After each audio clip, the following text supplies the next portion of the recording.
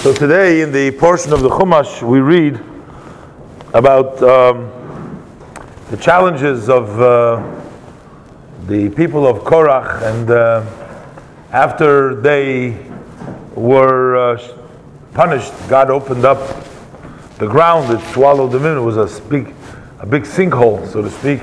They were all swallowed, all the people of Korach. But the next day, the Jewish people still complained. After they were punished, it was evident and everything, and still they complained. And they said, they come to Moshe, and they complained to Moshe, you are the ones that killed the people of the nation of God. You killed them. Anyways, so Hashem says, we're going to do once and for all. What did he do? He told each tribe to bring a stick. Each tribe brought a stick.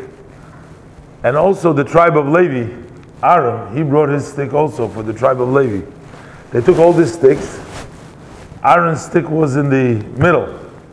So shouldn't complain because it was next. Put him in the middle, all the other sticks around him. They put it into the Ohel Moed, and then they came back and they saw miraculously that the Mata Aaron started to blossom. It was a stick. It was detached from the tree a long time ago. It wasn't connected to the tree. It didn't have any direct nurturing from the ground. It must have been a dried out stick already. It wasn't even a branch of a tree. It was a stick. And yet, miraculously, it had flowers, and it blossomed with almonds, shkedim. It was blossomed with almonds, shkedim. So, and this was the God's point to show only Aaron's staff, whoever God is going to make the miracle for, that's going to prove that Hashem chose, and that should be a sign for all the generations that no other person should come and serve in the temple. This is reserved for the Kohanim, Levim, that's the Bnei Aaron, the tribe of Levi. Those are the people that Hashem chose, and those are the ones that to be the servants. But the question is, why almonds? Why shkedim? They call them shkedim. Also in the soup they call it marak shkedim, but that's not the same shkedim. That's a different kind. This is shkedim. This is almonds. Almonds that. What is the meaning of the word shaked? That comes from the lashon shkida, which means diligence. It says that the almond grows in 21 days. That from the beginning to the end it grows. It's very quick. It grows very quickly. The almonds are quick. So what does this all mean?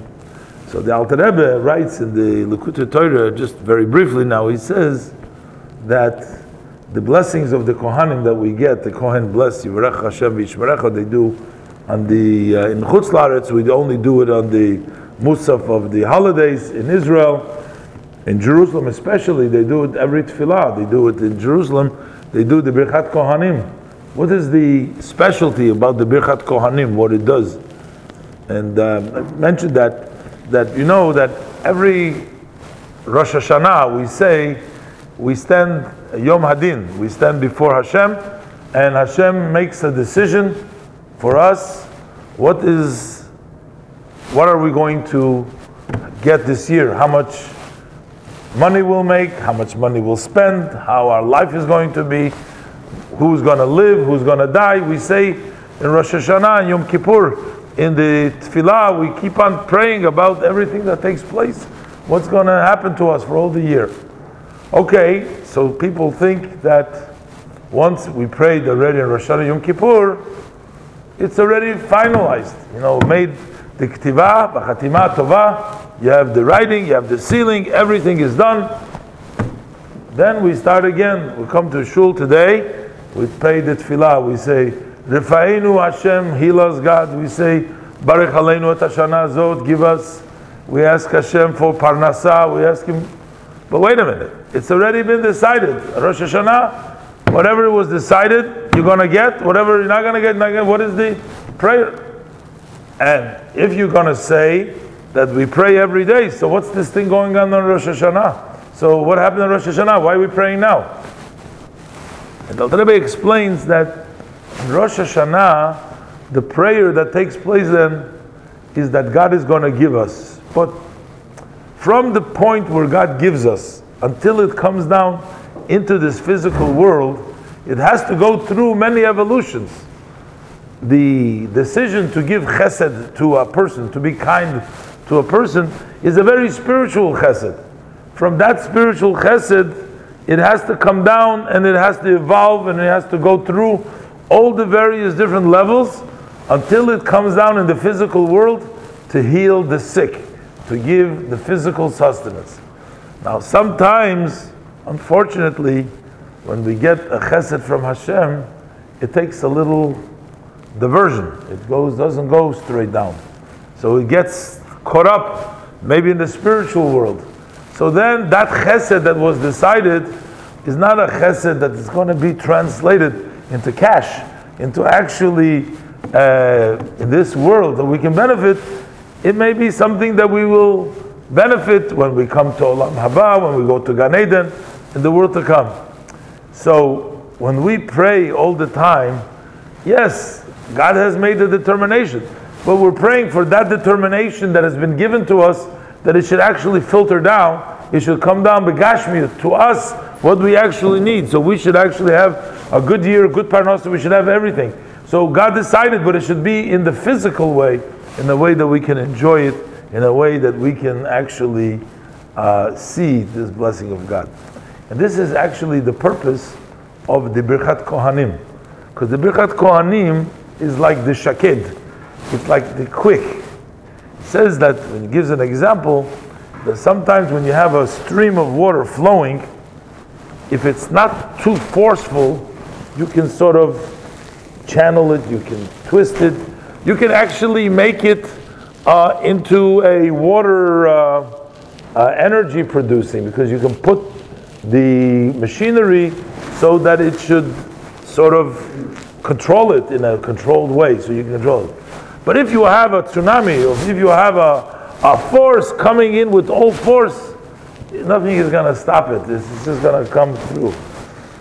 So this fact that sometimes there's a diversion of the Hashem's blessings, that is because it goes slowly.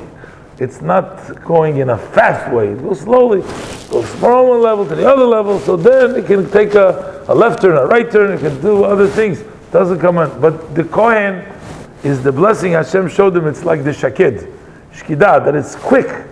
Just like the shaked goes from 21 days from the beginning to the end.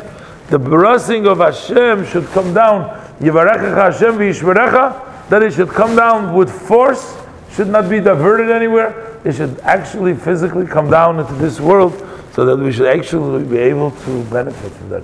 And that's the idea of the shaked, and that's the idea of Hashem's blessing. So especially today, we finished Rosh Chodesh Tammuz, and we are ready now Beis Tammuz, which is one day before the Yortzeit of our Holy Rebbe, and Gimel Tammuz, and Bezrat Hashem, I'm going to be for Shabbat in the Rebbe's Bet Midrash over there, and go on Friday to the holy resting place of the Rebbe, and I will pray for, I guess, for myself and for my family, but also for our community, for all the people over here, that God should bless us all, that the Rebbe should sort of push Hashem to bless us, that it should come down everything, the good things.